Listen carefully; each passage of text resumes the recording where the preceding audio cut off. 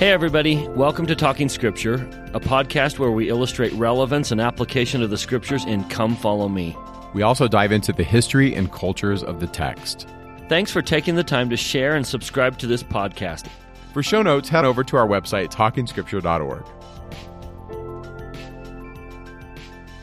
Welcome to Talking Scripture. I'm Mike. And I'm Bryce. And today we are going to be in Matthew chapter 1 and Luke chapter 1. We're starting the New Testament. We're so excited. That's right.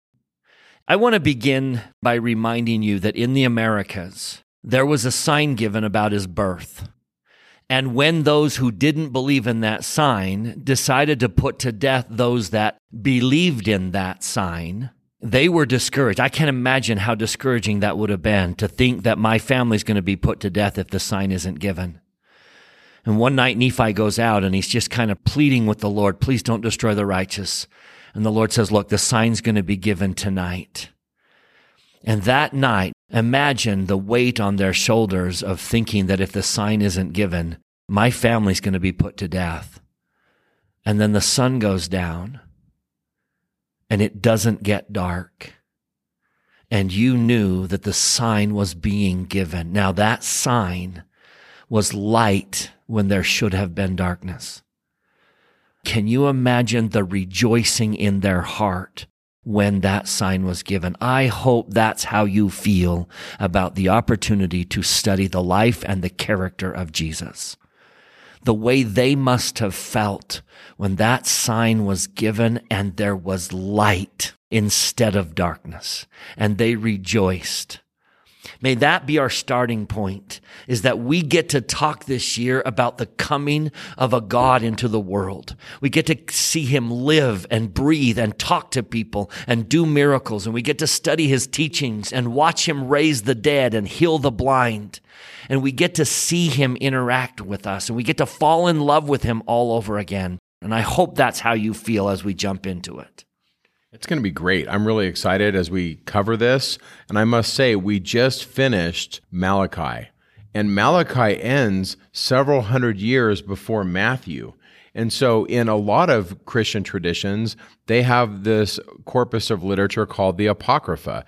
And in the Apocrypha, they have a segment of texts called 1st and 2nd Maccabees. And these texts cover quite a bit of time between Malachi and Matthew to kind of cement these two books we call the New and Old Testament so that we can see what's happening historically. And in the Church of Jesus Christ of Latter-day Saints, we don't read 1st and 2nd Maccabees in church. We don't read the apocryphal literature in church, but we're not discouraged from reading it. In fact, the Lord even says in the 91st section of the Doctrine and Covenants that it would behoove us to read it. We should, and read it by the Spirit. And so in the spirit of section 91 and in the spirit of our Christian brothers and sisters across the world that do read this, I want to make sure that we cover some of the basics, because the things that happened between Malachi and Matthew really frame the worldview of Jesus and his apostles and the expectations of what it meant to have a Messiah in Judea in the first century. And it also framed not only their worldview, but Jesus's words. You see, when we read Jesus's words through two different lenses, we kind of see two different messages. If we take the lens of the messianic expectation of the hundreds of years before Jesus, we might have expectations that are not what Jesus intended. But if we read the same words of Jesus through the lens of post-Jesus, what we call the primitive Christian church, we see a different message because we're using a different lens. And I want to talk about both lenses as we go through the Gospels, because the apostles are reading history through the lens of the time before Jesus, and we read the Gospels through the lens of our time period. We're using different lenses. And so I think acknowledging that and reading it will really help us. So with that, let's jump into the time periods and the events between Malachi and Matthew. There's really 6 time periods that we're going to discuss. The first is the Persian era, and it's from about 530 to about 336 BCE, or before Common Era. Now, you can be a Christian and you can say before Common Era, and one of the reasons why I say it is because then I don't have to get into the dating of like, okay, was Jesus born in 4 BC or was he born in 1 BC? And I just like to say before Common Era. I say that a lot, and it just means before the Common Era that we call the Common Era. So 536 to 336 is the Persian time period. This is when the Second Temple is constructed. This is when the Jews seek to regain their autonomy and rebuild their religion after they return from exile.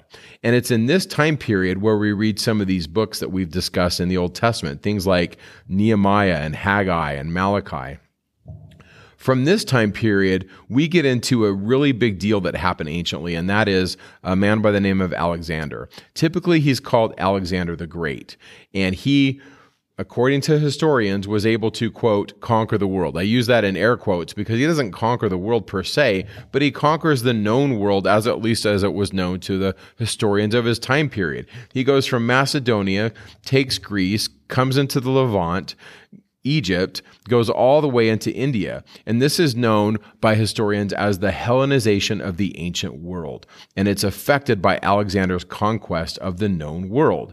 This era or this time period is really 336 to 323 BCE. It's just that 13-year span of his military conquests. You see, he would go to a nation or place, and then he would establish a temple. He would make sure that there were learned people that could teach Greek, and he basically disseminated Greek culture throughout the ancient Near East, but not only the ancient Near East, but as far as India, all over. And so after this, he's a young man, and he dies. And it was kind of unexpected. In fact, some people think maybe he was poisoned. We can't settle that in this podcast. But after he dies, he had 4 powerful generals, and they wanted to know, as he's about to die, they say, Alexander, what do you want us to do? Who's going to be in charge? And Alexander's response was, whichever one of you is the strongest. And so they kind of carve up Alexander's kingdom. They kind of parted out into 4 bits. And I'm going to call this time period, as it relates to Jesus, I'm going to call this the Egyptian era. And that's about 323 to 200 BCE. You see, the Egyptians were one of the 4 that ruled over the Levant, that ruled over the place we today call Israel. They're called the Ptolemies, or the Ptolemaic dynasty. And according to Josephus, Ptolemy was one of these leaders that was very interested in books. And according to Josephus's writings, Ptolemy II was so into books that he wanted to get a copy of the Hebrew scriptures, and he wanted them in Greek for his own library. And so according to legend, there were about 70 translators that translated the Hebrew Bible from Hebrew into Greek in 72 days. And it was a miraculous event. I mean, when you read these stories of how it was translated, it's pretty spectacular. And however you view history, the one thing we know is we have a Greek translation of the Bible. And it takes place sometime between 323 and 200 BCE. And this is a time period where the Jews that live in and around Jerusalem have some autonomy. But they also are struggling because their religious ideas are kind of butting up against Hellenistic thought. And so they know that to preserve their religion, they're going to need to incorporate these Greek ideas. They're going to have to teach the scriptures from Greek. And there's a really big challenge during this time period because like anything, like any time period, we have the old conservatives and the new people that are kind of up and rising, and they see this new culture. And so sometimes we have this mixing of the old and the new. And a lot of times that's called syncretism. I like to call it making peanut butter cups. We take the peanut butter and the chocolate and we mix it together. And so some of these ideas in Judaism are swirling around that have some Greek flavor in them. So after the Egyptian era, we get into what's called the Syrian era. You see, north of Egypt is a country that is called Syria. And when the Syrians come down to Egypt, they fight in what's called the Battle of Panium in the summer of 200 BCE. Now, this battle takes place in the same place that happens in Matthew 16. In Matthew 16, when Matthew tells us that Jesus goes to the coast of Caesarea Philippi, I remember the first time I read this, I had this vision in my head of Jesus going to the beach. He's going to the coast of Caesarea Philippi. No, there's no beach there. Where he's going is to this place, it's called today Banias. But this location is at the foot of Mount Hermon, and there's a spring there, and there's a valley there. And you see, 200 years before Jesus, there was an army there. And the Egyptians and the Syrians fought in this massive battle. And the Syrians were led by this guy named Antiochus III, and he conquers the Egyptian army. And so the people that are going to control Judea, the power balance shifts in 200 BC. Egypt doesn't have control anymore, but the Syrians do. Now, Antiochus III actually did some good things. He gave the Jews some tax relief. They were able to live according to the laws of their forefathers. Everything seemed to be going good until about 168. There was this guy named Antiochus IV, and he set about reversing all those changes. And he is, I like to call him the Darth Vader of the intertestamental period. He does some horrible things to the Jews. He forbids sacrifice. He forbids women from having their children circumcised. He forbids the observance of the Sabbath and of feasts. He pillages Jerusalem. He even kills a pig on the altar. He steals money from the temple and desecrates the temple, offers sacrifices to Zeus. Basically, he does some horrible things. And it's in the context of this desecration of the temple that a lot of scholars look at the book of Daniel and say, this is when Daniel was textualized. This is when Daniel was put forth as a way for the Jews to have faith that this time period of desolation would end. Many consider this to be the abomination of desolation that's discussed in the scriptures, of Antiochus Epiphanes' desecration of the temple. And so with that in mind, we come to our fifth era, and that's called the Maccabean era. You see, there was an elderly priest by the name of Mattathias of the house of Hasmon that wasn't going to stand for it anymore. And so the story goes like this. He's at the temple, and there's a Syrian official forcing people to offer heathen sacrifices, and Mattathias rebels. He kills the Syrian official, he flees to the mountains with his family, and many faithful Jews join the cause. And after he dies, 3 of his sons basically lead a revolt against the Syrian overlords. And one of them is a guy by the name of Judas Maccabeus. And so that's where we get the notion of the Maccabean era or the Maccabean revolt. You see, these individuals rally the Jews, and they're able to get rid of these overlords that are taxing them and desecrating their temple. And they kind of have a period of almost 100 years of autonomous rule. They have their own temple worship. They're not being forced to pay tribute to Syria. And this is also the context for the Feast of Hanukkah. And so by about 142 BC, they have this leader named Simon that really solidifies their independence. And this is really an independent state from about 142 to 63 BC. Now, this is very important because the Maccabean era is fresh on the minds of the apostles. And so when we talk about a Messiah is a king, but he's also a deliverer. And in the Jewish mindset of Jesus' day, a Messiah wasn't necessarily an individual that would come from heaven, come to earth, die, and be resurrected. That wasn't their view. Their view of a Messiah was a person who would come and take away their masters, the people that were charging tribute or their overlords, and help them to establish an autonomous nation. That's really what the expectation of a Messiah was. And a lot of this is coming out of their texts, but it's also coming out of history. And I think the Maccabean era is a lens that we have to acknowledge when we read the Gospels. And so why does the Maccabean era end in 63 BC? You might ask. And this is the 6th era of history before the Gospels, and this is called the Roman era. And we have this individual named Pompey, who is a Roman, who comes into Jerusalem as conqueror. And one of the leaders of the city locks his forces out, locks the gates and says, you can't come in here. And Pompey says, yeah, we'll see. And so after about 3 months of a siege, Pompey is able to penetrate the walls. Roman forces come into Jerusalem, and Pompey storms into the Holy of Holies at the protest of the priests. The priests are like, hey, you can't come in here. And Pompey's like, I'm going in. And he goes in and he comes out and he questions the Jews. He says, are you guys atheists? You guys don't have a statue in there of your God. And then the priests have to explain to Pompey, hey, we don't do religion the way you Romans do. We don't make images to our gods. So in 47 BC, the leader of Rome, Julius Caesar, he appoints Antipater the Idumean as the leader of Judea. And Herod the first is his son. So Herod the first, the son of Antipater, eventually becomes king of the Jews around 40 BCE. Okay? Now, although he is called Herod the Great by many people, this Herod plans out and carries out massive building projects. And one of them is the remodeling of the Second Temple.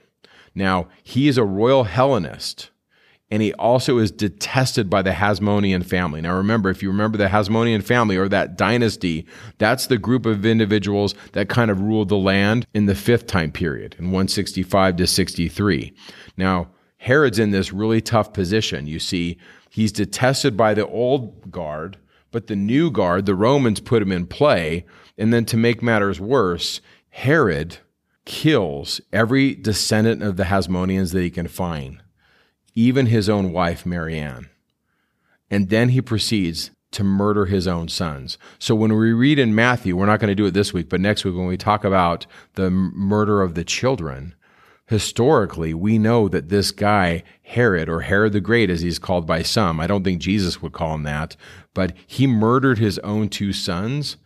And some individuals said of Herod that it would be better to be his pig than to be his son.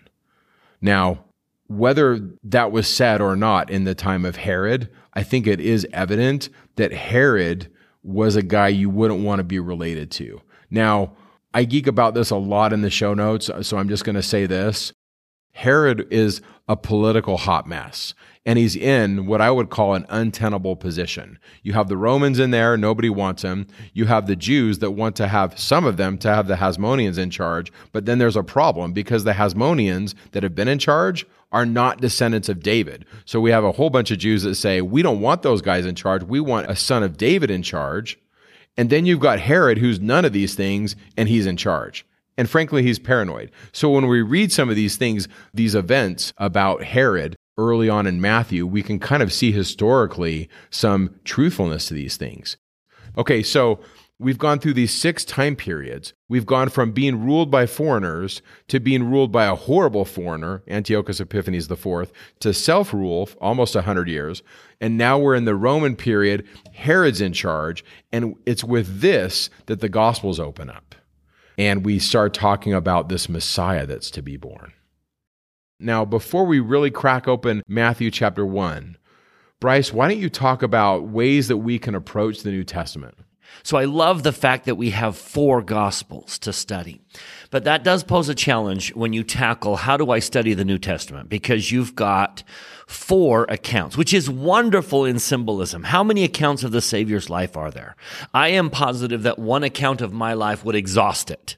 You would not need any more than just a few brief pages of my life. A great figure like Abraham Lincoln or some great figures of the past, maybe there would be enough for 2 accounts. But the Savior's life, we get 4 accounts. And if we add 3rd Nephi, we've got 5 accounts of his life, and no amount would be too many. So I love the fact that we have 4 Gospels to study. But that does pose a challenge. How are you going to read them? There are a couple options. Let me just throw out your options, pros and cons. Option number 1 is you read them sequentially. You read all of Matthew, you read all of Mark, all of Luke, and then all of John. It's easy to know where you left off and where you need to pick up. The challenge of that is you can't necessarily see the other renditions at the same time, which bring light on the situation. So as Matthew describes an event, sometimes it's very beneficial to see how Mark and Luke and John describe the event so I can get a whole picture of the event. So the other way to read it is harmoniously. So you go through the events of his life. Now, there's no way you can put the Gospels in a perfect harmony. But the advantage of reading harmonious is you can take one event at a time and have a better picture of that event. If you want to understand his baptism, then you're going to pull in all the accounts of his baptism. If you want to understand a sermon, you're going to pull in all the accounts of that sermon. You're going to see all the different nuances and what each gospel writer added. So it's perhaps the best way to see the event. Come Follow Me kind of follows that process. And so there are lots of harmonies that you can use. There's a harmony in the topical guide that's pretty good. Let me introduce you to a dear friend of mine by the name of John Weaver, wrote a beautiful harmony. He presents two basic harmonies. One is he goes through the events of the Savior's life and pulls whichever scriptural account gives us the greatest picture of that event. And then he just includes those harmoniously. The other thing that John Weaver does is he presents a side-by-side comparison of all of the accounts, and he includes Joseph Smith changes in the footnotes and Greek translations. It's a beautiful resource, and I'd highly recommend it. John Weaver, Behold the Lamb of God. You can find it in many places. There was a second century Christian that tried to do this, and they call it the Diatessaron. For those of you interested, you can Google it and read about that. And this is right around 160, 170 of the Common Era, and he really tried to put this together. This is just me, Bryce. I don't try to put all the Gospels together and to make it into one flowing narrative. That's the hardest way to read it. I just can't. And part of it is because I see, it's just my OCD brain. I see the contradictory things that are going on. And by the way, I want you to know I love the contradiction. I love that there's differing accounts and that not everything matches up, because Bryce, to me, that's history. If you and I were to have an experience today, let's say we went for a walk in the park and we saw something, and then 10 years from now, we were to both write about today, it's not going to line up. And so I'm totally okay with that. Now, somebody might say, well, you're not being faithful then. You're pointing out that they don't line up. And I think, no, I'm trying to do a faithful reading. And I'm just acknowledging, hey, Luke's going to say it this way, and Matthew's going to say it this way, and I glory in the difference. Why? I like all four Gospels, and I'm really not picking a lot of times what I think is the best. Now, I will say this, when I read Matthew 5 through 7, this is just me, Mike Day, I think Matthew 5 through 7 is one speech given in one place, and Matthew's the only one who presents it that way. So there'll be times when I say, hey, this is how I think it is, but I don't know, I wasn't there, but here's my reasons, here's my evidence, and Bryce is going to do the same thing. And so Bryce and I are not going to read the Gospels identically. We have different approaches, and I think seeing a couple different approaches can actually be valuable to you as a learner. And frankly, I don't think the Gospel writers have the same approach. There's 4 different accounts. So I think there's beauty here, but we just have to acknowledge that it's not all perfectly lined up. Yeah. I think like in Matthew 13, I suspect Jesus didn't give all those parables in one setting, but that Matthew was pulling them from different episodes. So you see that variety even in the book of Matthew, where 3 chapters are one sermon and 1 chapter is multiple sermons. And so the challenge of the harmony is it gets very complicated, and no one has a perfect harmony. So if you want to read it harmoniously, then just prepare to do a lot of jumping around and putting puzzle pieces together and keeping track of which portion goes with which portion. And that gets complicated, but it is a valuable way to see Jesus as he lived his life. Let me give you a third way. This is how I read and often how I teach the New Testament in my classes. I really like the chronology of Luke. 3 of the Gospels, Matthew, Mark, and Luke, are what we call the synoptic Gospels. They're very similar. Synoptic is see the same. I just had to throw that out there. I like that. Yeah. Of the 3, I have found it easier to harmonize Matthew and Mark into Luke. So I read Luke, and I pull in Matthew and Mark and John as often as that will help me understand what's going on. But I let Luke kind of determine the chronology. And then I do that up until his final week. And then once we hit his final week, I harmonize that week. What do all of them say about Sunday? What do they say about Monday? What do they all say about Tuesday? So I can see the events of that last week as completely as possible by putting the 4 accounts together. So that's just how I read it, but other people even find that frustrating and confusing. So that's the challenge you're going to face, is you have to find a way to read the Gospels that works for you. And I don't have one way. I like to read them so many different ways. Like there's times when I read the synoptics and I kind of try to put them together, and there's times when I certainly like to read John as a standalone, but I also like to read each of them as standalone witnesses, because they do have different perspectives. And so I really can't decide on what my favorite way is to read them. But the one thing I can say, read them. I think reading the Gospels is the ticket, and reading them brings the Spirit. And I just testify of that. You feel the Spirit of the Master when you just start reading the words. Yeah. So that being said, I think we should pause a moment and let the gospel writers kind of give us some cautionary tales as to what they're writing and how they felt about it, and some of the cautions that they're giving about it. For example, I love how Luke begins. Luke chapter 1, verse 1, "For as many as have taken in hand to set in order a declaration of those things."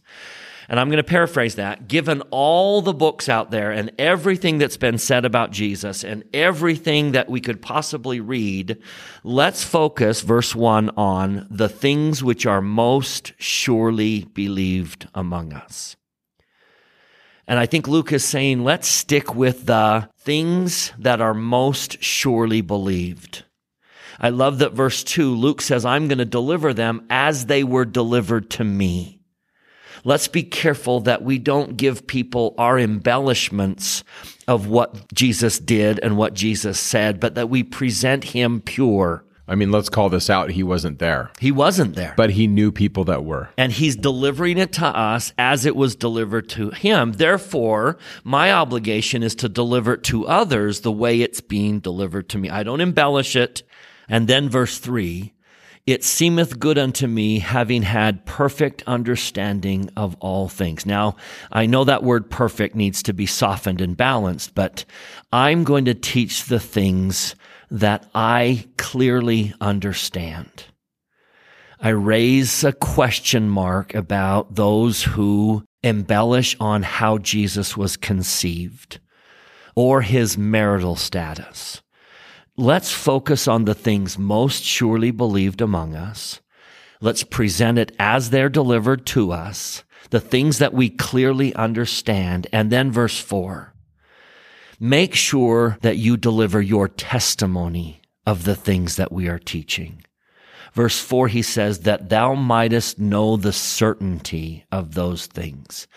I am telling you this story so that you can know him. Now that leads me to John, but I want to go to the end of John. John chapter 21, verse 25. John says, and there were also many other things which Jesus did, the which, if they should be written every one, I suppose that even the world itself could not contain the books that should be written. 4 accounts is nothing compared to what could have been written. He did so many more things and said so many more things that weren't written. So why is what's written written? Go back to the previous chapter, John chapter 20, verse 31, he says, but these are written that ye might believe that Jesus is the Christ, the Son of God, and that believing ye might have life through his name. Now, taking that back to Luke's introduction, I am writing this so that you might know the certainty.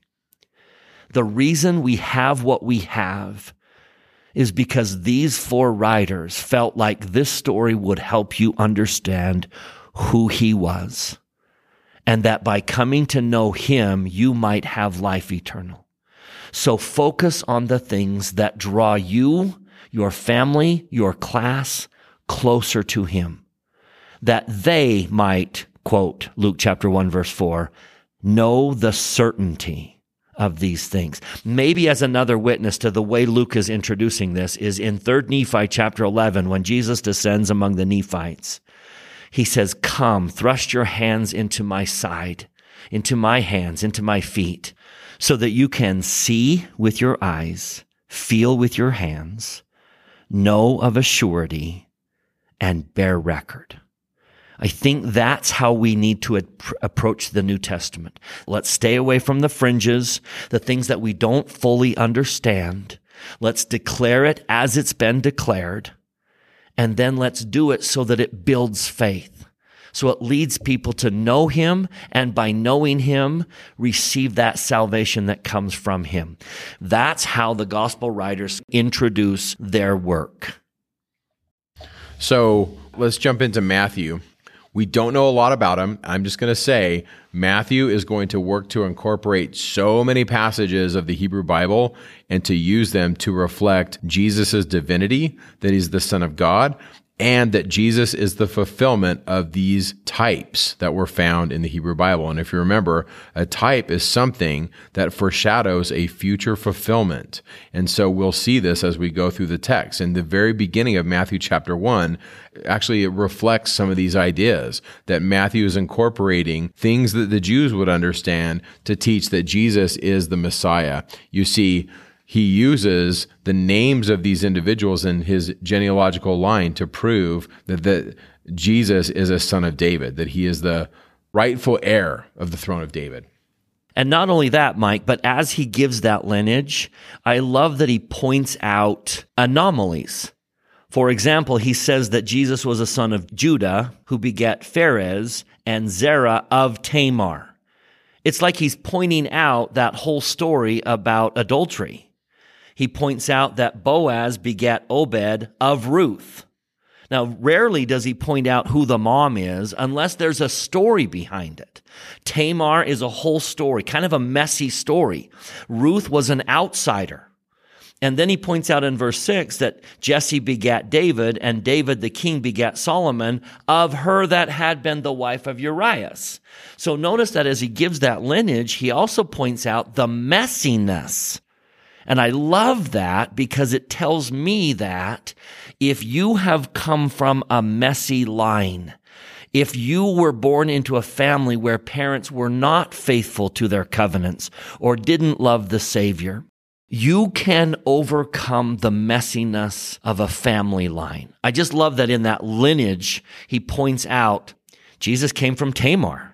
It's pretty awesome. The adulterer. I love it. Jesus came from Ruth, the outsider. Jesus came from Bathsheba and David, and yet he was the Messiah. He was, in fact, the Son of God. There's so much in here. I got to say, there's a great article called The 5 Women in Matthew's Genealogy as Paragons of Virtue.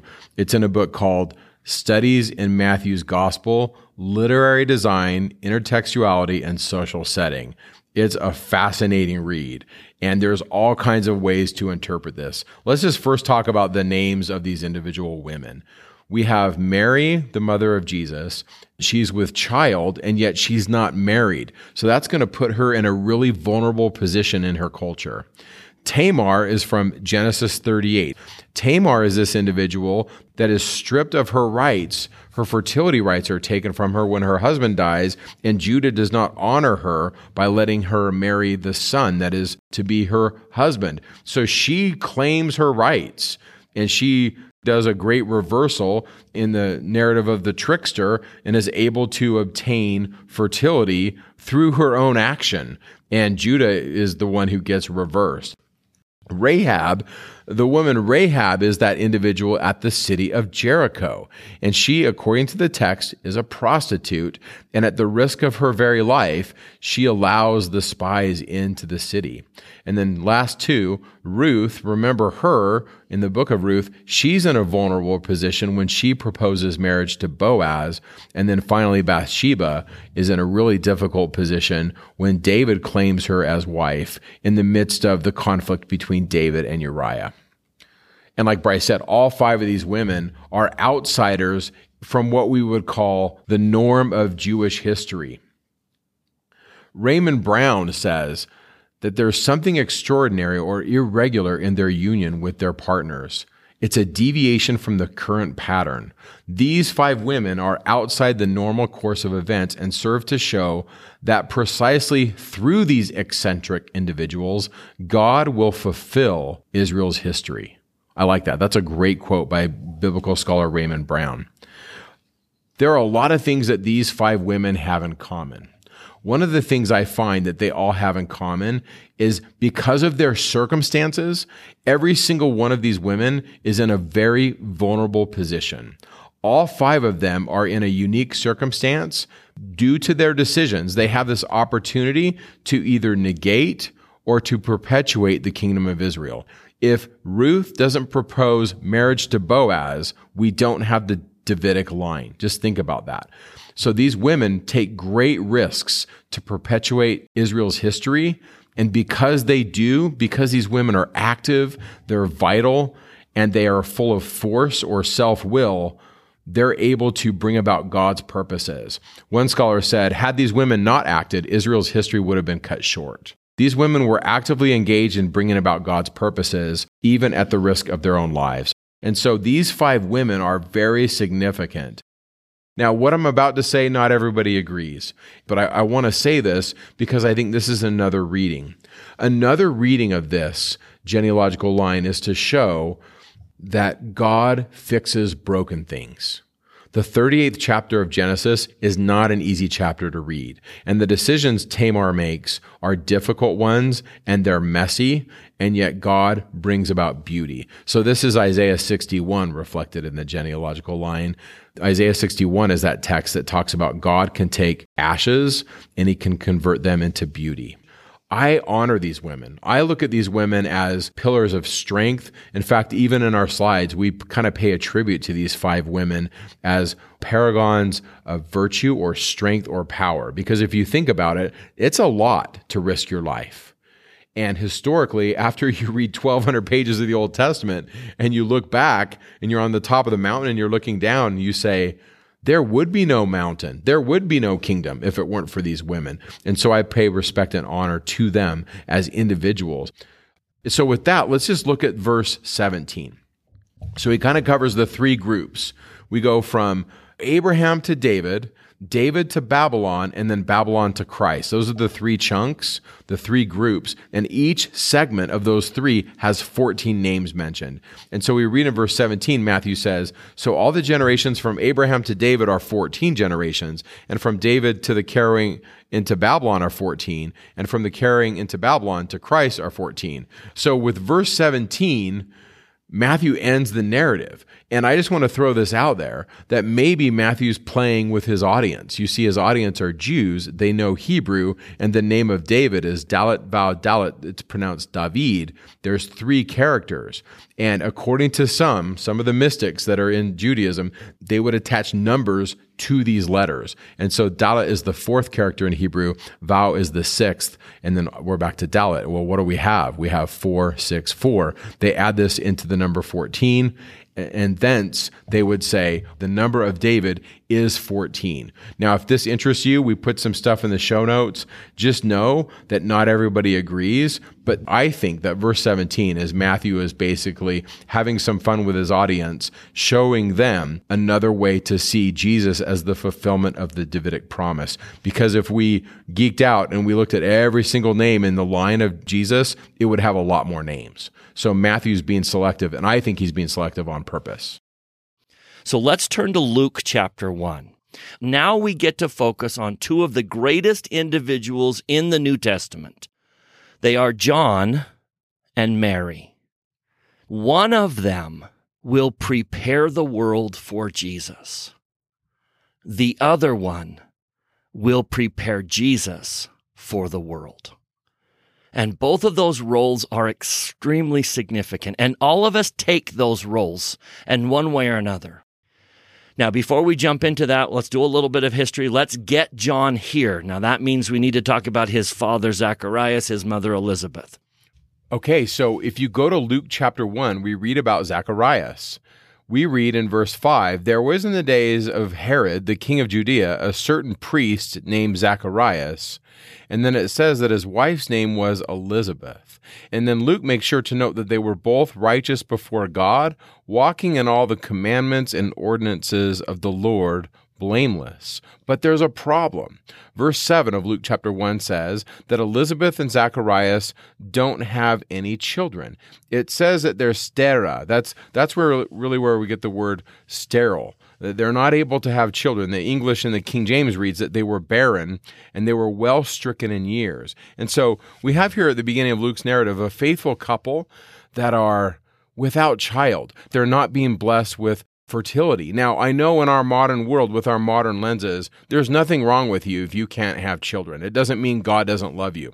But we have to take off our modern lenses and we have to read the text the way they would have read it. This is Luke's perspective, and I believe what Luke is trying to do here is to show us God's hand in their life by giving them a son.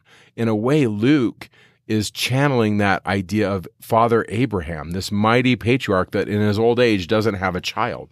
And so where is he? Well, we read that in verse 8, 9, and 10, he is in the temple. Now, he's literally, verse 11 says, at the right side of the altar of incense. So we're in the Hakal. We're in the big room right before the veil. And right there at the altar of incense, which John says that altar and the smoke that arises from it represents the prayers of the saints. That's what parts the veil. He's there, and an angel comes. Gabriel comes and says, "You're going to have a son." And he tells him in verse 13, "Fear not, Zacharias, for thy prayer is heard, and thy wife Elizabeth shall bear a son, and thou shalt call his name John. And thou shalt have joy and gladness, and many shall rejoice at his birth." So what are the qualities that John had that will help me influence others and prepare them for Christ? I become like John when I become a missionary, or when I go to work and I need to influence the people around me who don't know Jesus. In my everyday life, as I interact with people who do not know the Savior, I need to be more like John. So what are the qualities that John had? And I love the first one. Speaking of John, the angel says to Zacharias in verse 14, "Thou shalt have joy and gladness, and many shall rejoice at his birth." That's the kind of person that best prepares the world for Jesus. The kind of person that makes them happy and lifts them. The kind of person that people say, "I'm better because I know you." The kind of person that brings joy to others, that causes people to say, "I am so glad that you were born. I am so glad that you came into this world." Be friendly and kind and courageous. I remind you that the Lord told the sons of Mosiah when they went on their mission to the Lamanites to be good examples. Now tell me, did Ammon bring joy and rejoicing into Lamoni's life? That's how you prepare the world for Jesus. Number 2, back in verse 15, he shall be great in the sight of the Lord. Now, I think that needs a little clarification. Let me give you a couple cross-reference that I think clarify that idea of being great in the eyes of God. In section 50 that talks about basically how to do missionary work, how to edify, and how to teach and lead a discussion, he says in verse 13, "I, the Lord, ask you this question, unto what were you ordained? To preach the gospel by my Spirit." And then later in verse 26, he says, "He that is ordained of God and sent forth." That's kind of the mission of John, right? To go out into the world and to prepare them. "He that is ordained and sent forth, the same is appointed to be the greatest. Notwithstanding, he is the least and the servant of all." Now that seems like a contradiction until you ponder that. I want you to ponder, how can I be the greatest and the least at the same time? Here's how I interpret that verse. If I think I'm the greatest, then as far as doing God's work, I'm the least. I'm the least capable of spreading his message in a divine way. Pride will get in my way every time. But if I consider myself the least and the servant of all, in God's eyes, I become the greatest. I am the most able in that moment to do his work. In other words, I become great in the eyes of God when I consider myself the least. And I become the least, so to speak, in the eyes of God when I consider myself the greatest. Let me give you another example of that. In the New Testament, Jesus contrasts what the world thinks is greatness and how he basically says that is not greatness in the kingdom. He says in Matthew chapter 20, Jesus called them unto him and said, "You know that the princes of the Gentiles exercise dominion over them. And they that are great," or I'm going to add, they that think they are great, "exercise authority upon them. But it shall not be so among you. But whosoever will be great among you, let him be your minister. And whosoever will be chief among you, let him be your servant." even as the Son of Man came not to be ministered unto, but to minister, and to give his life a ransom for many. That is what makes you great in the eyes of God, because you consider yourself a servant to everybody. And if you take that approach like Ammon did with Lamoni, and you walk in there and you bring joy and rejoicing to Lamoni's life, and you consider yourself a servant, then in the eyes of the Lord, you are the person he wants out in front preparing the world for Jesus, because you will do it well, because your focus is on serving and helping and bringing you to Christ by loving you. So there's number 2 on my list. Bring joy and rejoicing to the world. Number 3, back in verse 15 of Luke 1, he shall drink neither wine nor strong drink. And I think that's a reference to a covenant-keeping saint, a covenant-keeping Israelite. We're not 100% sure what covenant that refers to. Is it Nazirite? Is it not? We don't know definitively. But clearly, I think it's a reference to this young man will keep covenants with God. And I think it goes safely to say that if I'm going to influence the world, I have to be living my covenants. I have to be covenanting with Christ to be better. Harold B. Lee said it this way: you cannot lift another soul until you are standing on higher ground than he is. You must be sure, if you would rescue the man, that you yourself are setting the example of what you would have him be. You cannot light a fire in another soul unless it is burning in your own soul. If I am inviting people to come to Christ and be covenant-making people, I must be a covenant-keeping person. So number 3, I need to keep my covenants.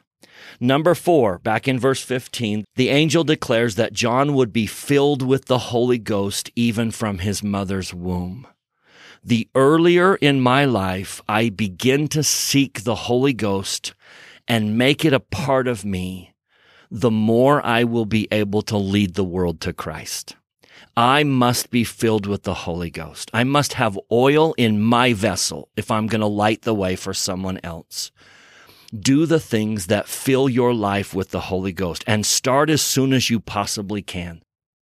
Now, number 5, verse 16, what is the main task John needs to do? And I love the word here. Verse 16 is, I need to turn people to the Lord. I have to turn them. Now, in verse 17, he gives a couple of examples. He will turn fathers to children. He will turn the disobedient to the wisdom of the just, and make ready a people prepared for their Lord. My job is to turn people from sin, perhaps, to righteousness, from discouragement and despair to hope, from darkness to light.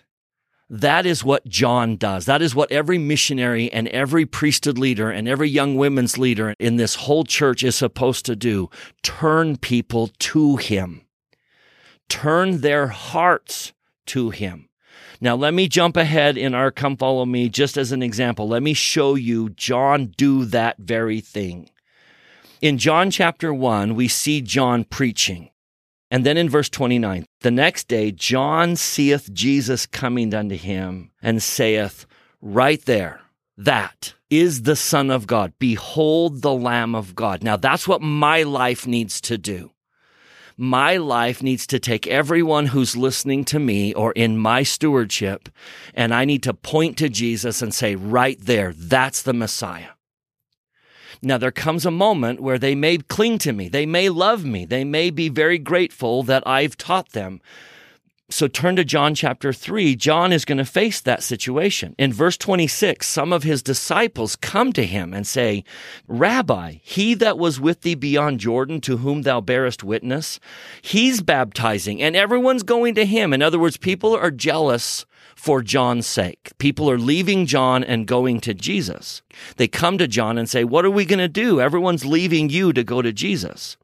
And John says, basically, that's the point. He says, a man can receive nothing except it be given him from heaven. Again, this is John 3, 26 through 30.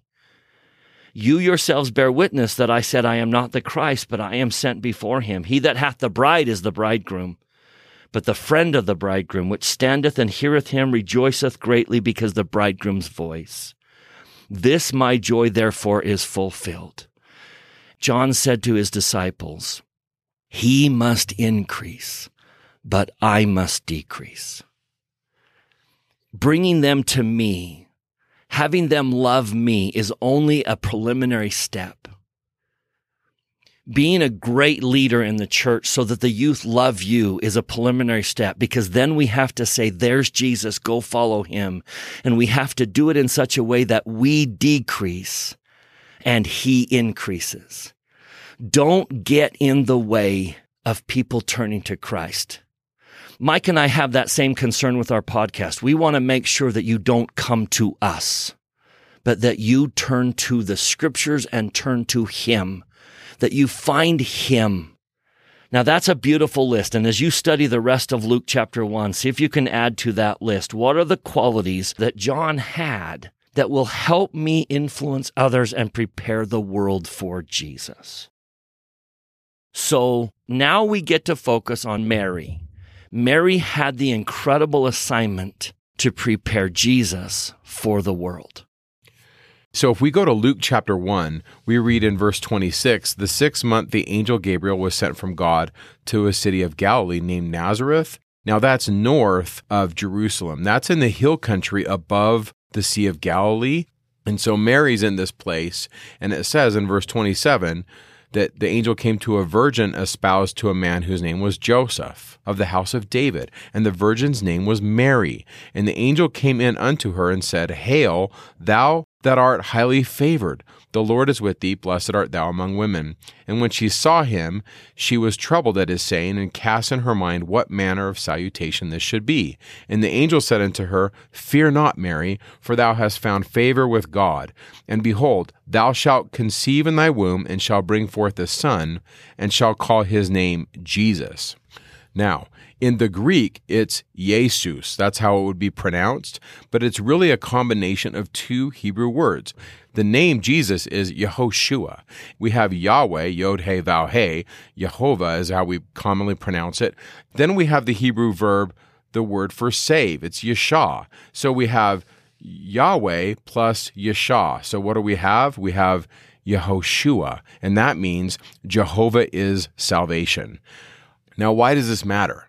I think the reason why it matters is because today we call him Jesus.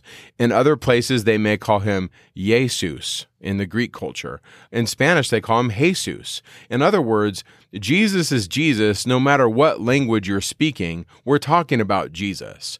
And we're going to say Jesus in this podcast, but clearly the Greek speakers would call him Jesus. And it's the same person. But I really like the meaning of his name, which is that in Jehovah is salvation. Verse 32, the angel says, He shall be great and shall be called the Son of the Highest, and the Lord will give unto him the throne of his father David. This is connecting us way back to the prophecy that Nathan gave to David about the throne of David that will continue without end, which then leads us into Luke 1:33.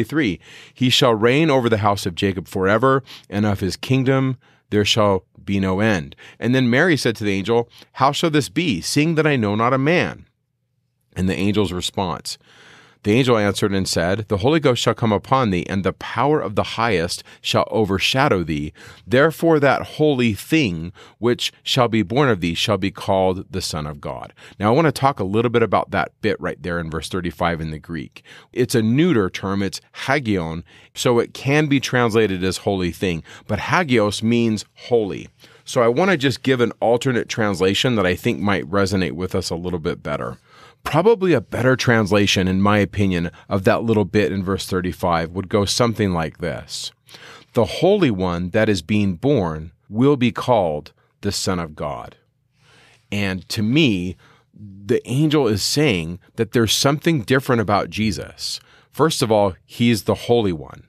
And then second of all, he's the Son of God. And the scriptures don't get any more specific here in this part of how, but we know that Jesus comes from his heavenly Father. Now, In the Come Follow Me materials that is provided by the church, they give some really great quotes of how Jesus is a son of his heavenly Father, and he's also a son of Mary. So he is mortal, he has the power to die, but from his Father, he inherited the power to live. So Jesus is in a unique situation. He is the only one that is able to come down and perform the atonement because he is both God and he is man. You may want to read John chapter 10 as you think about that and study that, verses 17 and 18. Jesus says, "Therefore doth my Father love me, because I lay down my life, that I might take it again. No man taketh it from me, but I lay it down of myself. I have power to lay it down." That power he received from Mary. "And I have power to take it again." That power he received from his Father. He's the only one who could have worked out the atonement because he's the only one with that type of DNA. That's our doctrine. And we want to be very clear what we believe in Jesus, that he is the Son of God, the Eternal Father, and Mary. And that combination is what allowed him to bring about that atoning sacrifice. It's a really important teaching, and I think it's fundamental as Christians to understand this. And just know that the early Christians did struggle trying to understand this issue. And they had questions, is he fully God? Is he fully man? And as they debated this, they really tried to find a position that they would determine to be orthodox. But as Latter-day Saints, we would say he is fully God, and he is fully man. He had to have a veil. He had to struggle. He had to learn how to read as a child. We know that he had no sin, but he still had to learn to read Torah. His mother taught him how to do all things, how to walk, how to eat, all the things that normal humans go through. But also, he was a son of God, and over the course of time, he was able to learn who he was. We'll talk more about this as we go through the Gospels, but I just want to really emphasize this, that he really is, verse 35, he is Hagion, he is a holy one, and he is the Son of God. The rest of the angel's message is that Elizabeth, who is Mary's cousin, in her old age has conceived, and that she is in her 6th month of pregnancy. And I love verse 37 as just a pause. If I was teaching this in a gospel doctrine class, I probably would write this quote on the board and talk about it in the context of the story, but also how we can apply it in our life. And the verse is, "For with God nothing shall be impossible." That is a great springboard scripture, no matter what setting you're in when you're teaching this, to really have a really good conversation, and the Spirit will come in as people testify how they've seen verse 37 come to pass in their life. I just want to testify of that. There have been times in my life where I have felt the power of God do incredible things in my life, and I just want to say that I know, for with God nothing shall be impossible. And so with this, after she has the experience with the angel, we read in verse 39 that she goes southward into the hill country, and I believe it's around Jerusalem. It says, into the hill country with haste into a city of Judah, and here she's going to meet Elizabeth. But do you sense in that instruction from the angel the significance of the role that Mary plays in all of this? She is going to raise the Messiah who came through the veil and forgot everything. She has to teach him. She has to help him fall in love with his Father. She has to turn his soul to God. Mary had the incredible assignment to prepare Jesus for the world. She was given stewardship over a young man who went through the veil and forgot their premortal life. Doctrine and Covenants section 93 verses 12 through 14 repeatedly sends that message that Jesus went through the veil, forgot everything, and started at the beginning. He did not have the fullness at the first. He did not remember that he was the Jehovah of the Old Testament, that he volunteered in premortal life to be the Messiah. It was Mary who opened his eyes to that assignment and led him to accept and fulfill that assignment. And that is a sacred responsibility because each one of us at one point in our life will receive a stewardship over a divinely appointed person. My children, I believe, were foreordained to come to earth at this point and perform some task. It is my job to prepare them for the world in which they live so that they can faithfully perform that task. And that is why Mary is so preeminent in our faith. I want to set her up on a pedestal. I want you to feel the honor that Book of Mormon prophets heaped upon her because of who this woman is and what she did. Just 3 examples among the others. 1 Nephi chapter 11, when Nephi sees Mary in vision, he says that he beheld in the city of Nazareth a virgin, and she was exceedingly fair and white. Now, I don't know exactly what he meant by fair and white, but I sense he saw brilliant light radiating from her, that she was filled with light and radiated that white, brilliant light. Later in verse 15, when the angel says, "What do you behold, Nephi?" he says, "A virgin, most beautiful and fair above all other virgins." And again, I don't think Nephi is describing her physical beauty. I think he's saying the qualities of Mary made her capable of doing that mission, of bringing him into this world and preparing him to succeed in that world. That's why she is the most beautiful and fair of all the other Marys, including myself. I am a Mary in trying to bring my children and prepare them for the world. She is the most beautiful and fair of all the Marys. Number 2, in Alma chapter 7, the prophet Alma says in verse 10, "He shall be born of Mary at Jerusalem, which is at the land of our forefathers, she being a virgin." And then he adds this phrase, "a precious and chosen vessel." I want to be more precious and more chosen like Mary was. I want to be capable of preparing people for success in the world, just like she did. She was a precious and chosen, beautiful vessel. Now, one more that just fascinates me to no end. When Lamoni is converted, he goes into a trance, and now we know he's seeing the Savior. When he wakes up from that trance, the first thing he does in Alma chapter 19, verse 12, is he rushes over there and embraces his wife.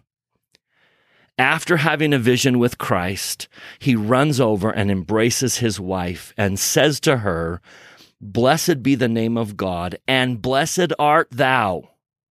So why would he run to his wife? Why would he feel so inclined to honor his wife? Well, verse 13 has the answer. "For as sure as thou livest, behold, I have seen my Redeemer, and he shall come forth and be born of a woman, and he shall redeem all mankind who believe on his name."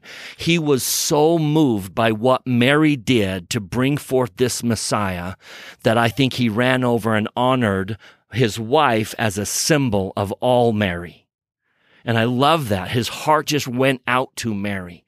And I think we all need to do that. We need to recognize this woman as a great hero.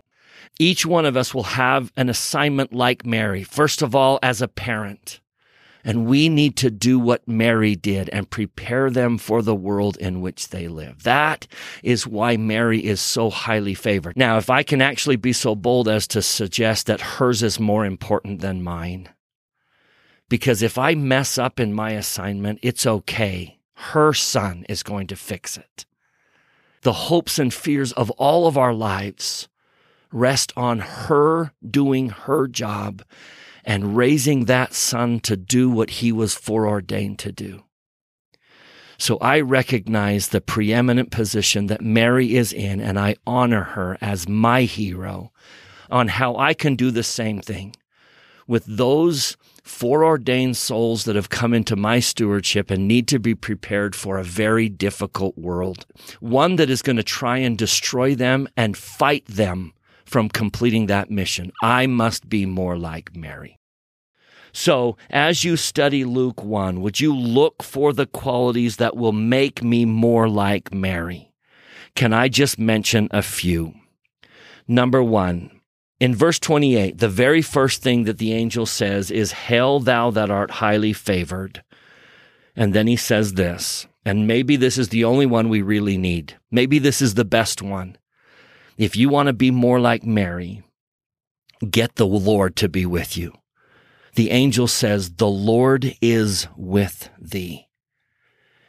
I love that that comes first. What makes you a Mary is to have the Lord with you, to raise your children by inspiration, to lead your class by inspiration, to be the bishop of a ward who is led by inspiration. And I'm preparing people for the world because the Lord is with me. Let's move on to number 2, second quality. In verse 30, the angel says, "Fear not, Mary, for thou hast found favor with God." You may want to take some time and search that phrase in the scriptures. You'll find some wonderful things in the Book of Mormon about how you find favor with God. But I want to point out that you can only find favor with God if you seek favor with God. I think what this is saying is you have sought God's favor over men's favor, over the world's favor, and you have found it. If you seek God's favor, you'll find it. But if you seek the favor of the world, that's what you're going to find.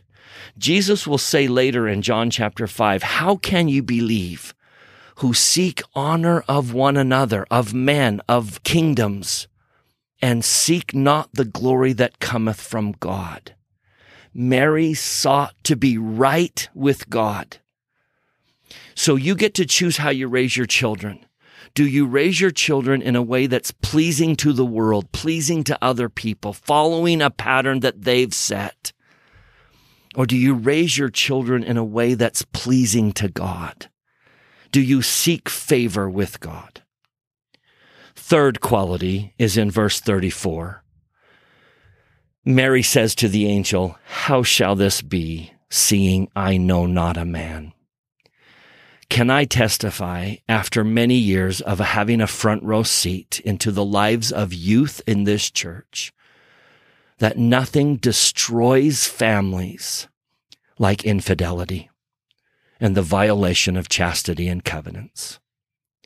Very little in this world is more destructive to families and preparing our children to face the challenges of this world and to turn to God than violating the law of chastity. Let me simply read one verse from the Book of Mormon. Among the many things that Jacob will call the awful consequences of violating the law of chastity, he says the following in the last verse of Jacob chapter 2. "Behold, you have done greater iniquities than the Lamanites our brethren. You have broken the hearts of your tender wives and lost the confidence of your children because of your bad examples before them. And the sobbings of their hearts ascend up to God against you. And because of the strictness of the word which cometh down against you, many hearts died, pierced with deep wounds." Now, I testify that we can overcome violations of chastity. We can restore covenants thanks to the grace of God. But I also testify that avoiding them and quickly repenting of them when we violate them is absolutely essential to being like Mary. There was no question about her chastity, about her virtue. How can this be, seeing I know not a man? She was saying, I will not violate laws of chastity. So let's stay faithful and let's repent when we make mistakes. We can overcome violations, but we must do so if we're really going to fulfill our role as parents and leaders to prepare people for the world. Let me just do a couple more. I'll leave you to find the greater list here, but verse 38 has a fourth quality that I just love. Mary was being asked to be an unwed, pregnant Jewish girl at a time when that was going to cause a great deal of pain in her life. She was asked to do something extremely difficult. And in our role of being Mary and preparing other people for success in this world, we will occasionally be asked to do some difficult things. Some of you have been asked to be a Mary without being able to bear children of your own. Some of you have other challenges that you face. My dear mother was asked to give up one of her children, and he was taken into the spirit world. All of us will be asked to do difficult things, to give up things that will interfere with raising our children or preparing our flock for the world. Whatever those things are, this is the attitude we need to have. Mary, when asked to be an unwed, pregnant Jewish girl, said, "Behold the handmaid of the Lord. Be it unto me according to thy word." I just think that's such a beautiful attitude, and why Mary was so great. It's when all of us, any of us, say when God comes asking for a difficult thing, we just simply say, "Lord, I'm thy servant. I will go wherever you want me to go. I will say what you want me to say. I will do what you will want me to do. I will be what you want me to be. Lord, behold the servant of the Lord, the handmaid of the Lord. Be it unto me according to thy word." As you read her praise and Elizabeth's conversation, you'll pick out a couple more. I'm just briefly going to mention one. Verse 46, Mary says, "My soul doth magnify the Lord." How did Jesus see his Father? Where did he see his Father? It is my testimony that Jesus came to know his Father through the soul of his mother. She made God easy to find for Jesus. She magnified him. Think about the great people in your life who have done the same thing. How many people made God easy to find because they magnified him? They made him larger than life so that you could see him clearly. And they did it through their soul. They didn't necessarily do it through their words as much as they did it with their life. We need to show our children. We need to show the people over whom we have stewardship and the people we shepherd. We need to show them the Father through our own souls. I'm going to throw one last one on the list because it's outside of this week's Come Follow Me. It's found in chapter 2 of Luke. Verse 19, it says that Mary kept all these things and pondered them in her heart. I want to emphasize the two verbs, she kept and pondered. Mary kept sacred things sacred. She didn't minimize them by blurting them out to people who weren't worthy to receive them, but she continually pondered them. I love Mary with all my soul, and I hope someday to meet her and thank her. I hope on that day I will have done my best to be all that she was, to take the souls that were sent to me and to prepare them for a very difficult world. I hope that those souls who I shepherd can be as successful in their missions as her son was in his. I am grateful and I praise Mary for what she did, and I hope this week you will take some time to do the same. So with that, thanks for listening. Bryce and I will see you in a couple weeks after the holidays. Go and make it a great week. Talking Scripture is not an official production of The Church of Jesus Christ of Latter-day Saints. The opinions expressed in this podcast are Mike and Bryce's opinions only. We refer you to official church sources and the church website to clarify any doctrinal questions.